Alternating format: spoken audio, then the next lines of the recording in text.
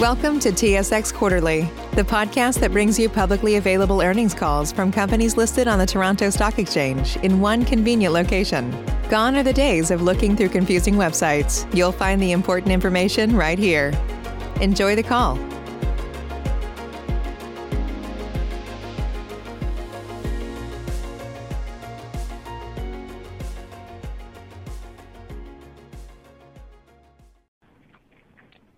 Ladies and gentlemen, thank you for standing by, and welcome to the Home Capital Group Fourth Quarter Financial Results Conference Call. At this time, all participants are in a listen-only mode. After the speaker's presentation, there will be a question-and-answer session. To ask a question during this session, you will need to press star one on your telephone. Please be advised that today's conference is being recorded. If you require any further assistance, please press star zero. I would now like to hand the conference over to your speaker today, Jill McRae, Investor Relations at Home Capital. Thank you. Please go ahead, madam. Thank you, Cindy. Good morning, everyone, and thank you for joining us today. Our agenda for today's investor presentation is as follows. We'll begin the call with remarks from Yousry Bissada, Home CEO. Our CFO, Brad Kotush, will then review our financial performance, which will be followed by a question-and-answer period for participants. We have a number of members of our senior management team with us on the call to help answer your questions. On behalf of those speaking today, I note that this call may contain forward-looking statements and that actual results could differ materially from forecasts, projections, or conclusions in these statements. Please refer to our advisory on forward-looking statements on slide 2 of the presentation. I would also remind listeners that Home uses non-GAAP financial measures to arrive at adjusted results, and that management will be referring to adjusted results as well as reported results in their remarks. Finally, a link to the slides accompanying this presentation is available in the Investors section of Home Capital's website. And now I'd like to turn the call over to Yousry Bissada. Thank you, Jill, and good morning, everyone. Thank you for joining us today for our fourth quarter and 2020 full-year results conference call. Earlier today, we announced another quarter of solid operating results with earnings per share of $1.06 for the quarter and $3.33 for the full year. This represents strong growth over the same period in 2019. Just as important as the results themselves are the conditions in which we achieved them. The onset of COVID-19 and ensuing lockdown created uncertainty throughout the industry. When the first stay-at-home order was issued, people were concerned about the consequences of declining GDP and rising unemployment on housing demand and therefore mortgage demand. However, the lockdown conditions had the opposite effect. Following a sharp decline in the spring, the demand for home ownership rebounded in the summer and grew stronger than ever through the rest of the year. Many people ended up with a renewed focus on their living and working spaces. The persistence of low interest rates and remote working capabilities led to higher home prices and sales volumes across the country. The global health crisis made 2020 an extraordinary year with wide-ranging impacts on people, organizations, and the Canadian economy. Home Capital was no exception. In fact, 2020 presented us with 3 unique challenges, all at the same time. The first was the challenge to shift our operations to a work-from-home model to protect our employees and business partners.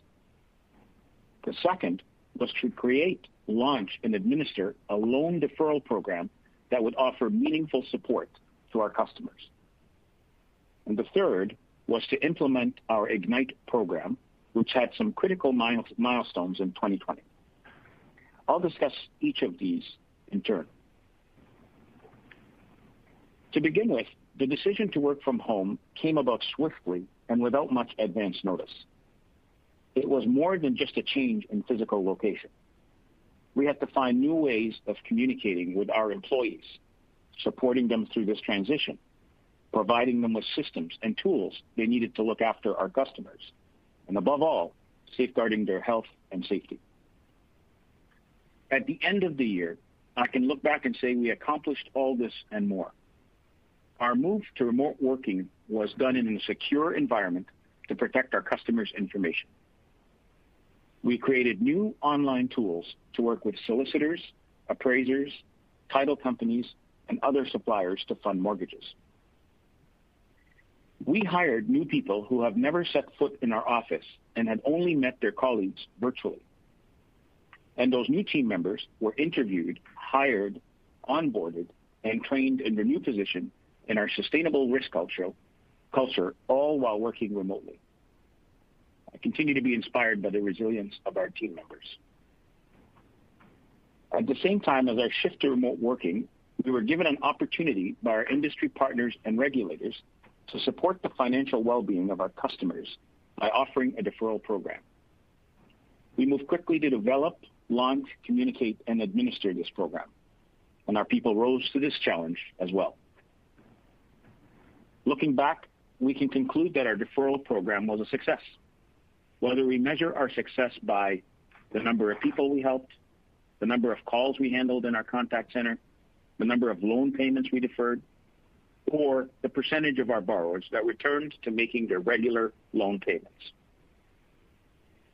We were able to allocate talent and capital to help people cope with the economic impacts of COVID-19.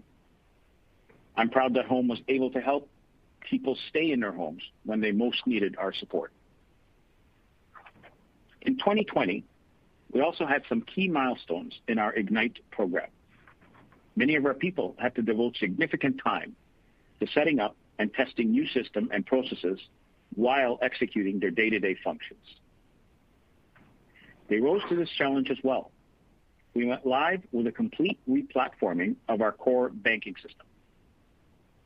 This will eliminate many of the customizations from the old system. Our operations will be more flexible and agile, allowing for faster product introductions and advanced analytics. There's a lot of excitement internally about the potential for this new platform. We continue to execute on our strategic objectives. We launched our Accelerator program, the A-Mortgage product, which was met with great acceptance despite our more conservative underwriting parameters associated with the pandemic. We substantially reduced our exposure to our consumer retail through the disposal of our point-of-sale business and select HVAC loans. We implemented 10 robotic process automation programs to manage high-volume tasks. We grew Oaken deposits by successfully migrating to an online environment when our stores were closed.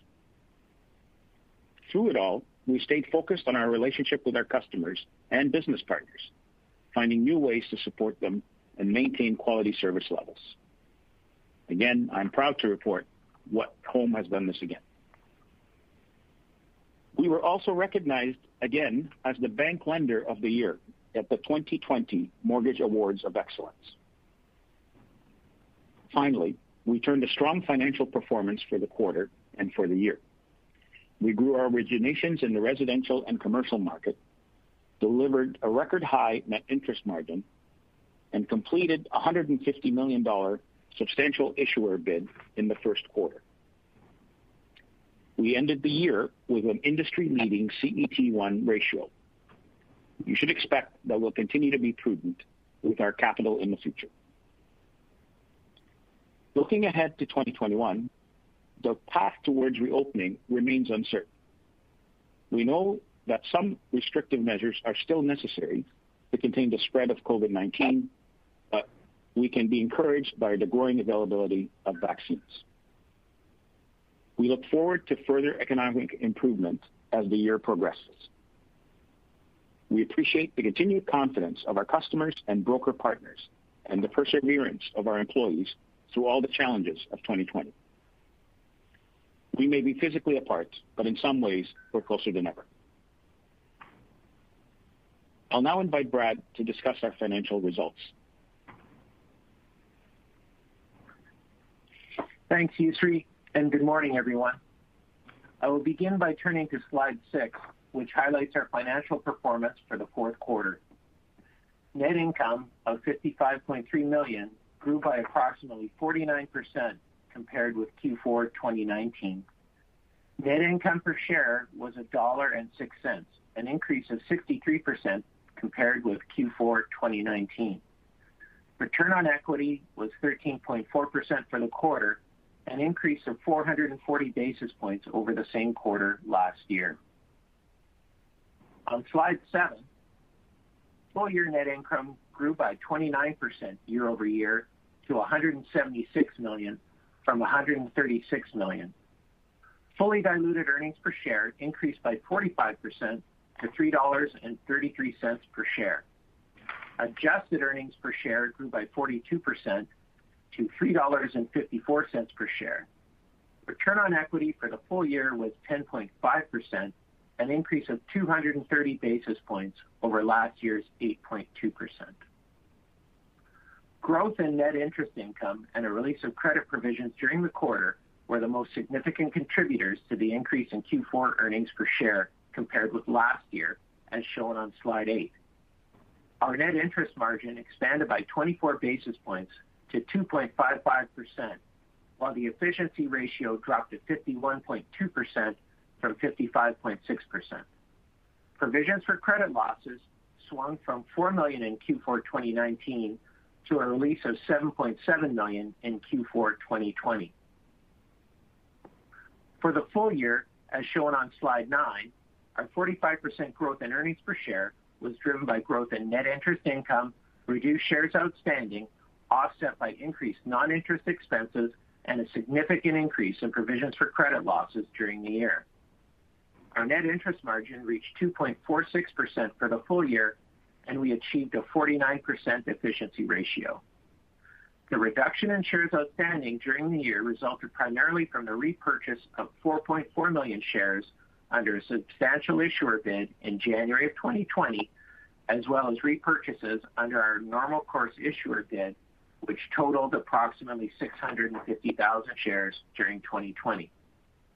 We reported adjusted earnings per share for the year of $3.54 compared to adjusted earnings per share of $2.49 in 2019. Turning to slide 10, Home reported strong growth in residential originations, up 24% for the quarter and 18% for the year, with particular strength in our accelerator mortgages. Slide 11 shows our commercial originations higher by 39% for the year, with virtually all of the growth in residential commercial. Earlier in the year, we made the prudent decision to pull back from a lot of location-driven segments of this market, including office buildings, land, retail, and hospitality. As of year-end, commercial mortgages were 10.9% of total on-balance sheet loans.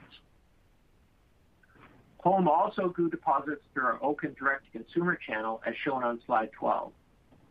Oaken now accounts for 29% of our total deposits, compared with just under 25% 1 year ago, with 80% of that total in GICs. I would now like to spend some time discussing our loan book and our credit provisioning, beginning on slide 13. The average FICO score of our single-family borrowers is 727, and the average loan-to-value of our uninsured single-family mortgages is 59%, which demonstrates that we have a high-quality customer base with high levels of equity in their homes. Slide 14 shows our credit provisions and write-offs quarterly and for the full year. Provisions for credit losses totaled $34.1 million for 2020, an increase of 72% over 2019. These provisions change by taking into account various forward-looking macroeconomic assumptions and the weights assigned to these scenarios, as well as management expectations of further future performance. Slide 15 shows provisions for the quarter and the full year by business segment. The primary contributors to provision for 2020 were the commercial portfolio, which continues to be impacted by uncertainty related to the impact of COVID-19, as well as the other consumer retail portfolio, where there was a significant provision for credit deterioration. One component of the other consumer retail portfolio was sold in the third quarter of 2020. This part of the portfolio contributed over $22 million to net write-offs of $25.7 million for the year. Expressed as a percentage, net write-offs were 15 basis points of gross loans this year, compared to 5 basis points the year before. In the fourth quarter, our credit provisioning resulted in a recovery of provision for credit losses of $7.7 million, reflecting an improvement in the forward-looking assumptions in our economic models compared with inputs to those models used earlier in the year. Slide 16 shows the economic assumptions underlying our allowance for credit losses. In Q3 of 2020, our base assumption for housing prices was a decline of 8.74% compared to a base case decline of 3.66% in Q4. The improvement in the HPI resulted in a reversal of provisions in our residential lending book in Q4. Our use of multiple scenarios, as shown on this slide, adds $14.5 million to what the allowance would be using just the base case. Slide 17 gives a breakdown of our allowance by credit losses by segment. The total allowance of $71 million increased by $8.4 million over last year's figure, with an increase of $15 million in our commercial portfolio, partially offset by a decline in the allowance attributable to our other consumer retail business due to the write-offs discussed earlier. 53 of that $71 million, or 75%, is attributable to loans classified as either Stage 1 or Stage 2, which are still considered performing under IFRS. Our allowance on performing loans will continue to fluctuate as new estimates become available of the future impact of COVID-19 on the economy. With our prudent underwriting standards and the shorter contractual term to maturity of most of our loans, we consider our loan portfolio to be well provisioned. Net non-performing loans on slide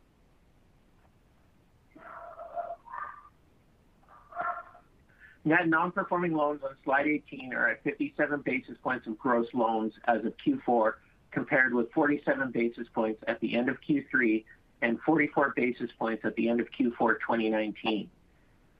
The allowance specific to Stage 3 loans is 15% of the total. As home has security in the form of real property or cash deposits for most of the Stage 3 loan portfolio, we consider this coverage level to be prudent. Our liquidity and capital metrics are on slide 19. We continue to hold over $1.3 billion in high-quality liquid assets with access to additional short-term funding as needed. Our CET1 capital ratio of 19.82% at the end of Q4 increased by 47 basis points in the quarter and 218 basis points for the year to date. This is after accounting for transitional arrangements which allow for a portion of certain credit allowances to be classified within CET1 rather than CET2 capital. This transitional arrangement added 10 basis points to our CET1. The increase in our CET1 was due to internally generated capital, which more than offset the decrease in capital from our $150 million substantial issuer bid completed in January and our NCIB activity during the year. We will continue to be prudent in our capital management decisions in any economic conditions. And now I will turn the call back to you, Street, for closing remarks. Thank you, Brad. When the initial lockdown was announced back in Q1, it was difficult to forecast what the eventual impact would be on our industry and our people. But we entered this pandemic with all the elements we needed to ensure our resilience in any conditions. We had ample reserves of capital and liquidity that we could put to good use to support the recovery effort. We had our sustainable risk culture to ensure a prudent risk management in all scenarios. And above all, the resilience of our company is due to the strength of the home team. I thank them for their extraordinary achievements in 2020. And I thank you all for your participation on today's call. I will now ask Cindy to poll for questions. As a reminder, to ask a question, you will need to press star 1 on your telephone. To withdraw your question, press the pound or hash key. And please stand by while we compile the Q&A roster. Your first question comes from Jeff Kwan with RBC Capital Markets. Hi, good morning. My first question is just any insights you have in terms of how the spring housing market is shaping up, and just in general, we've obviously seen elevated levels of housing activity coming out of the pandemic.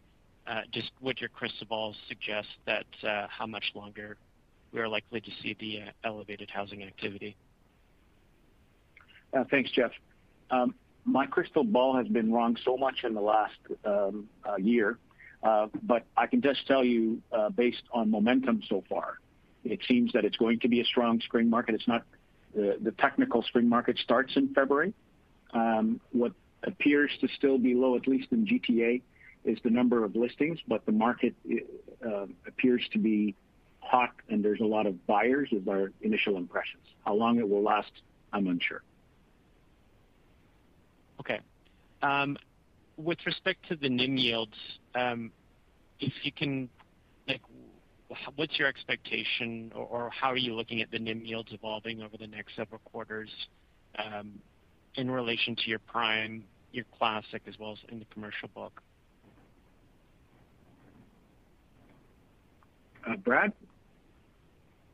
Yes, Jeff, I think we've seen a pretty stable or positive trend for the past few quarters, and we expect that we'll be able to maintain that if interest rates remain at their current levels, obviously subject to competitive conditions.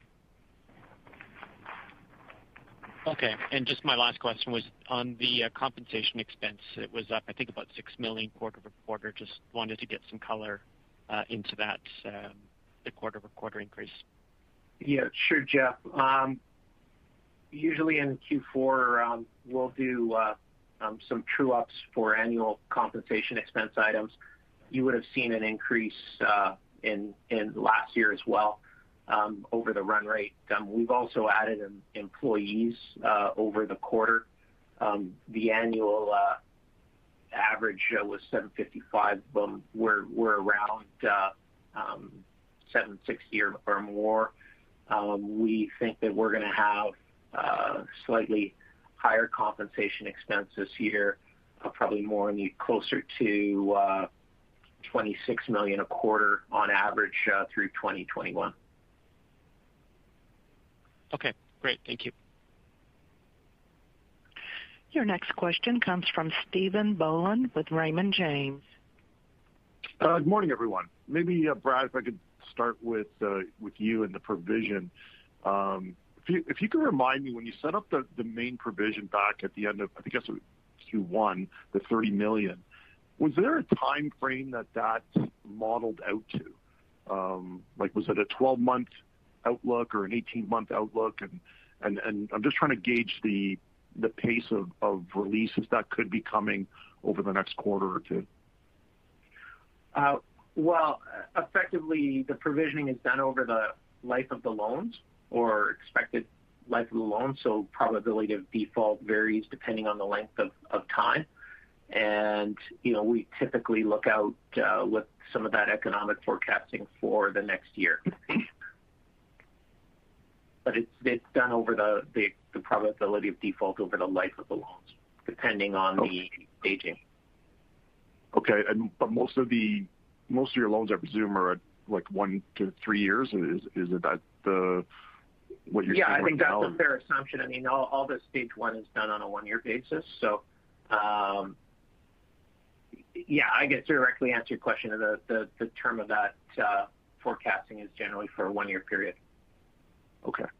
And Yousry, you mentioned, you seem, cautious on the outlook of, the housing market is certainly strong. It's seeing the multiple bids and, houses going over asking. Do you get concerned again about you typically pulled back your loan to values when you thought that certain areas of, the market were getting too hot? Is that starting to play into your thoughts here heading into the spring? Well, we're not concerned because, we do one deal at a time. We will look at the circumstances of that particular situation and the mortgage before saying yes or no, which will take into account activity in the area and price adjustments and so on. But at the same time, the activity seems to continue to be strong and people rethinking where they're going to live. and with the low interest rates that are there. So we would probably relax some of our loan-to-value ratios, as you've suggested. To be more clear, when this started, we got more conservative in certain areas on our loan-to-value. We would probably look at that only when we felt the economy was coming back and that it was prudent to do so. So, like everyone else, we are waiting to see the full effects of the lockdown on the economy, as well as the vaccine effectiveness and so on. Okay, thanks. I'll reach you for my next questions. Your next question comes from Jamie Glone with National Bank Financial. Yeah, thanks. A couple of questions here just to run through. I noticed there was a sale of residential mortgages in Q4. Can you give us a little bit more color as to what's the strategy here? Where do you see the size going to, and maybe some income expectations around this strategy to sell mortgages? Yeah, hi, James. We had we just begun the program in the Q4. We did not sell a significant amount of mortgages. We do expect that over time we can grow it. We want to see what kind of traction we can get. We anticipate probably doing in the order of 25 million this first quarter, but we think that there's lots of room to expand that program. And part of it is, to be able to continue to grow our loans under administration while not taking loans off balance sheet. Okay. And are you able to give us any sort of income guidance around that? Like what kind of fees are you receiving to? I think we'll be able to give you a much. Sorry to interrupt you, but I think we'll be able to give you a much better idea of what the potential can be when we report Q1. As I said earlier, we're just beginning this program, and we're trying to establish what we can get as an effective run rate before it makes sense to provide any sort of outlook in that respect. Okay, that sounds good. In the RMBS portfolio, I noticed there was a spike in interest expenses in Q4. Can you talk about what's going on there?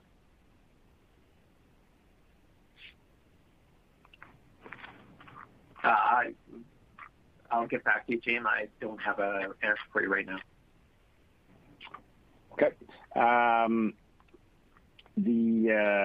And I apologize if you address this in the prepared remarks. The increase in single-family net impaired loans looks like it was pretty significant quarter over quarter and year over year. Can you talk about what was driving that increase in single-family net impaired loans? Overall, I think general economic conditions some of our borrowers have been impacted by COVID-19. In addition, we weren't able to, all the collection proceedings were suspended. So in the ordinary course of business, we weren't able to realize on security. So that also had a contribution to the increase. Okay, so just to follow up on that then. So if I understand correctly, the underlying characteristics of specific borrowers has deteriorated, and so that caused some impairment in the loans. At the same time, that because you've suspended collections or foreclosure processes, your ability to realize upon, defaulted loans is impaired, and so this is. Like, should we look at this as being a temporary number that would sort of clear in Q1 or Q2? Like, how should I think about that? Well, I think we've grown the portfolio as well, so we'd expect that. I agree that has increased as an overall percentage. We had the overall coverage ratio in that stage 3 was close to 12% this quarter, and last year it was 12.75. So, we've seen a pandemic, and as I think as you mentioned, we have had some borrowers who have gone into default or into stage 3, and I'd probably emphasize that condition more. We don't see any major further movement, but again, that's going to depend on the way the economic circumstances unfold. So I think that's probably more of a factor than the ordinary course of collection activities, which should they resume, will moderate that balance somewhat. But I think overall, it's more economic conditions as opposed to delays in collection proceedings. Okay. Jim, Jim, just to be, I think you know this, but just to be clear, part of our delays is because the courts are closed, and they've announced that they may start opening them over the next couple of weeks. So we do expect a part of that will normalize as either the client sells their home because the LTVs are getting quite good for them, and or we have options that will open to us once the courts open. Okay.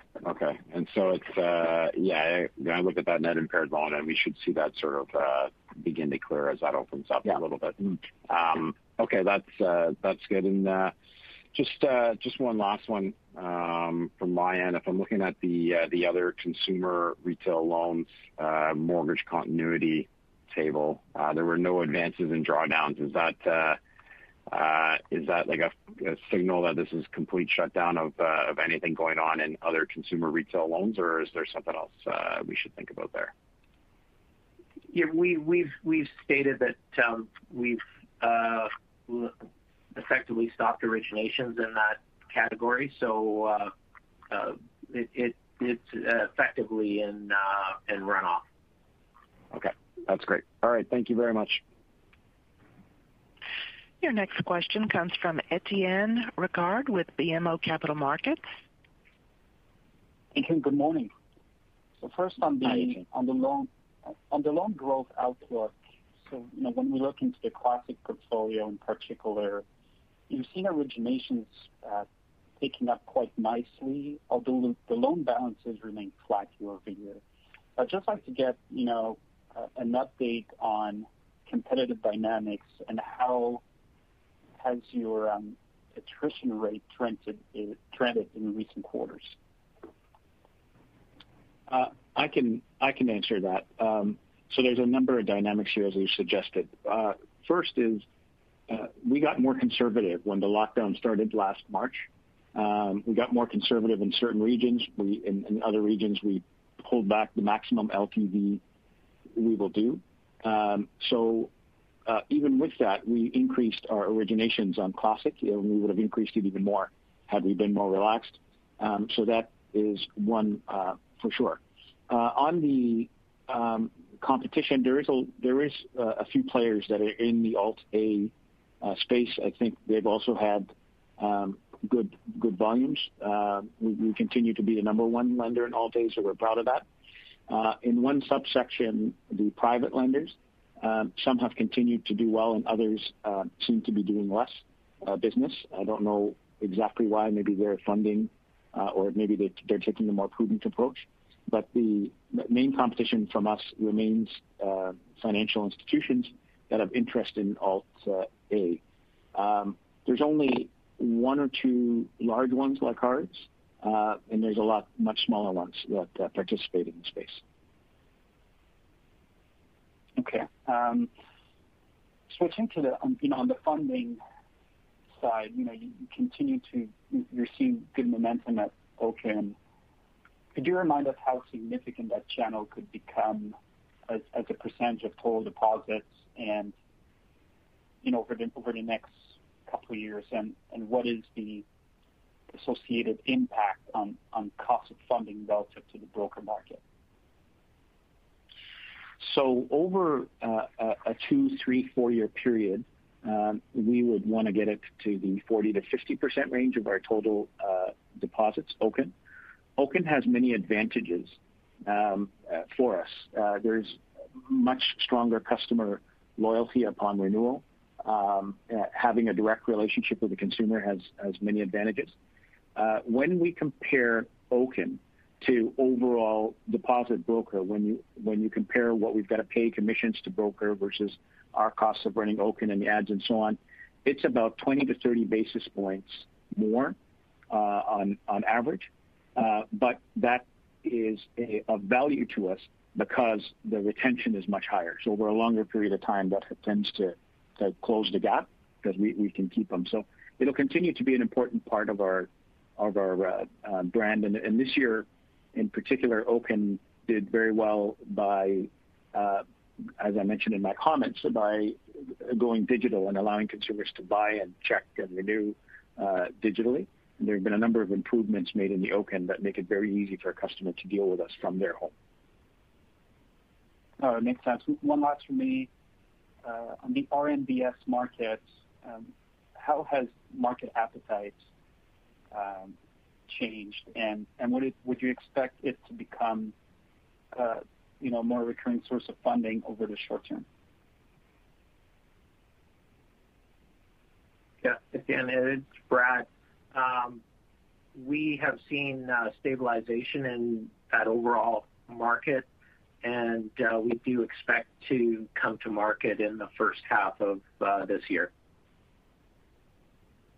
Thank you for your comments. Your next question comes from Cihan Tuncay with Stifel. Well, hey, good morning. Most of my questions have been answered already, but maybe we can get, usually you mentioned that, housing activity, remains very strong. Can you give us a read through on how your asset yields are holding in and kind of how funding costs have trended throughout the kind of first 2 months of the quarter? Yeah. Hi, Cihan, by the way. The funding costs have been healthy for us. I think what happened in the second quarter of 2020 when the Bank of Canada dropped rates fairly rapidly to offset what was happening in the economy. Over a few weeks, the GIC rates followed them and widened our spreads to mortgages. Over the year, the mortgage rates have come down. Our competitors, as well as ourselves, have come down and brought the margins a little closer to normal, but still healthy, and we're able to keep our rates competitive, yet we're not the cheapest guys in town. We compete, as you've heard me say before, a lot on our service and relationships and education. I think the margins, for now, are healthy. There is more competition in this space. There can and tend to be one or two that are trying to buy market share with price, which can be a short-term okay, but in the Alt-A space, there's much more to it than just rate. There's the complexity of the deal and understanding the risk within that deal. And so that helps, from the A business where you might get somebody just going on rate.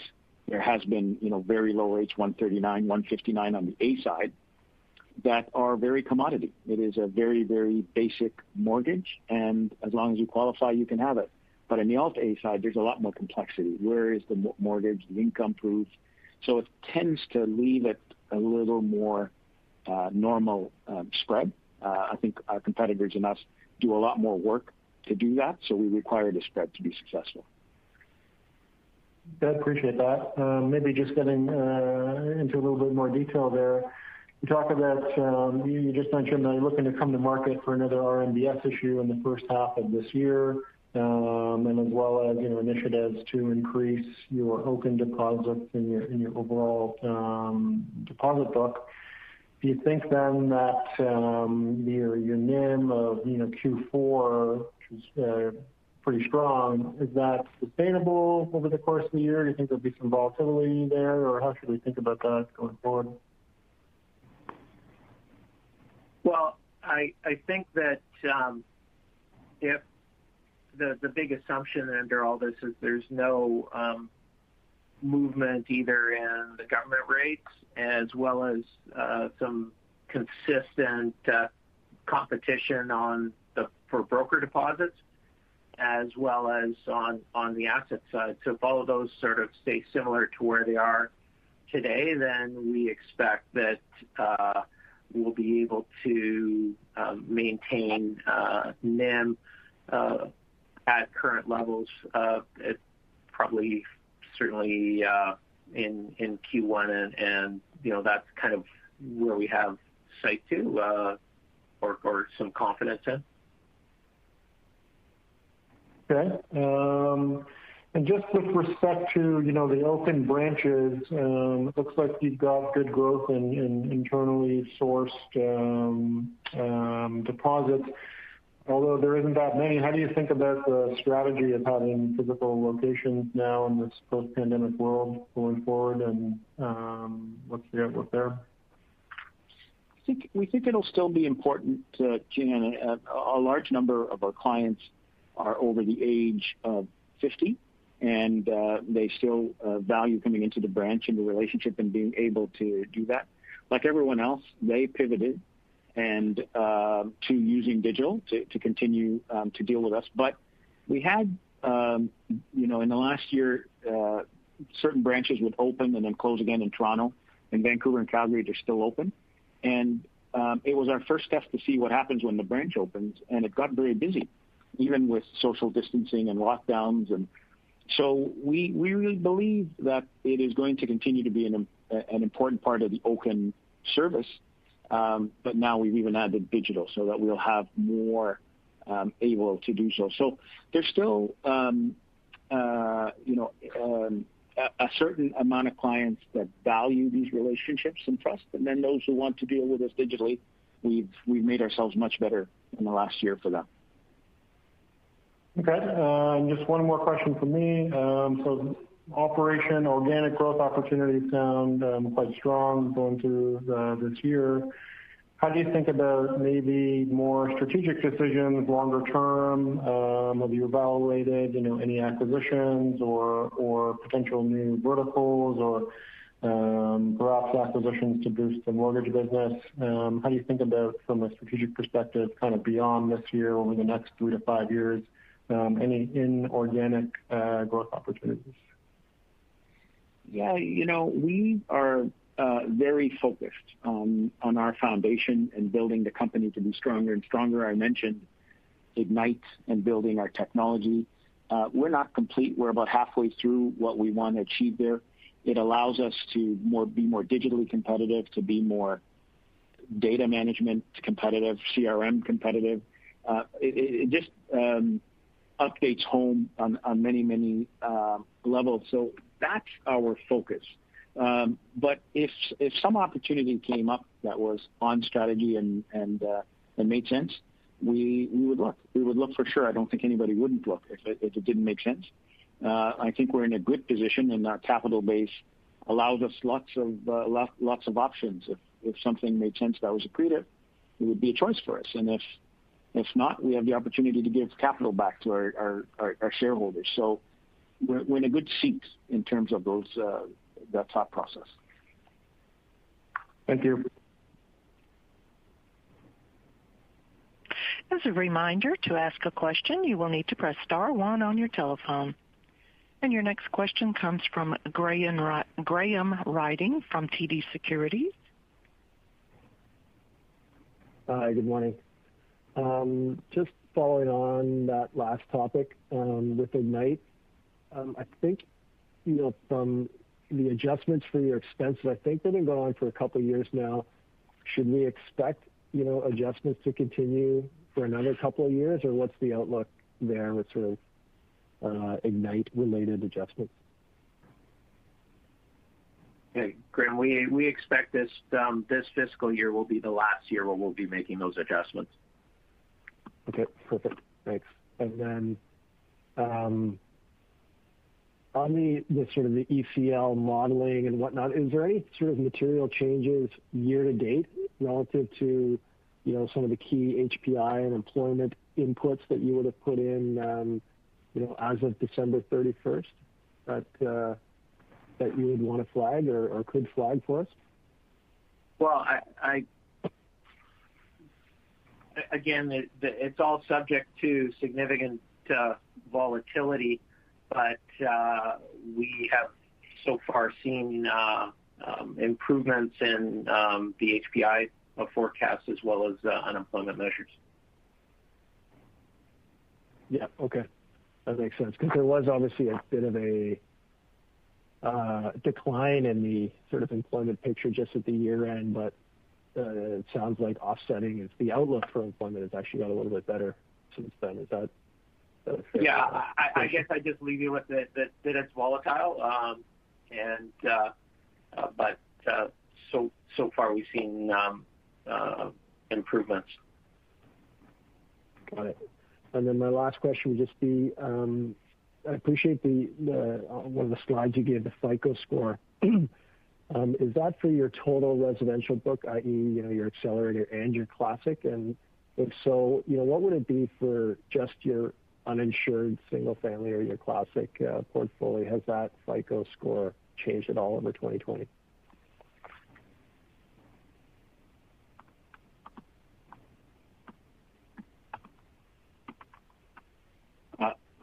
Sorry, Brad and I are remote. I don't have that handy. I don't know if you do, Brad. We can look into it. I don't have it to hand you, Sri. We'll get back to you. Okay. No problem. That's it for me. Thank you. Your next question comes from Stephen Boland with Raymond James. Hi, Yusri. Just one follow-up, or Brad, whatever. Just on your Tier 1 capital ratio, maybe the highest we've seen now in a couple of years. I know things are not normal with buybacks and dividends and things of that sort, but when things do normalize, what capital level or Tier 1 would you like to be running at, or what do you think you'd like to get down to? We've operated over the past, looking back, between 15 to 17%. So that was kind of that would be that's probably a run rate that we could get to over time. Okay, thanks, Brad. I'm showing no further questions at this time. I would like to turn the call back to the CEO, Yusri Basada. Thank you, Cindy. Thank you, everyone, for joining us. Stay safe, and we look forward to seeing you live in the near future.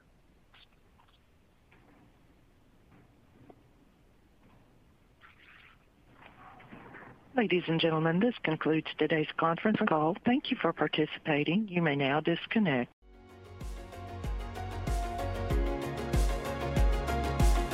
Thank you for listening to TSX Quarterly. If you enjoyed the cast, remember to leave a good rating. And remember, for any additional inquiries, please consult the company's investor relations section on their website. See you next time.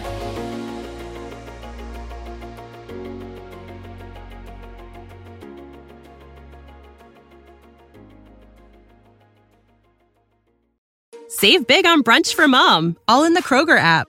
Get 16-ounce packs of flavorful Angus 90% lean ground sirloin for $4.99 each with a digital coupon. Then buy 2, get 2 free on 12 packs of delicious Coca-Cola, Pepsi, or 7-Up, all with your card.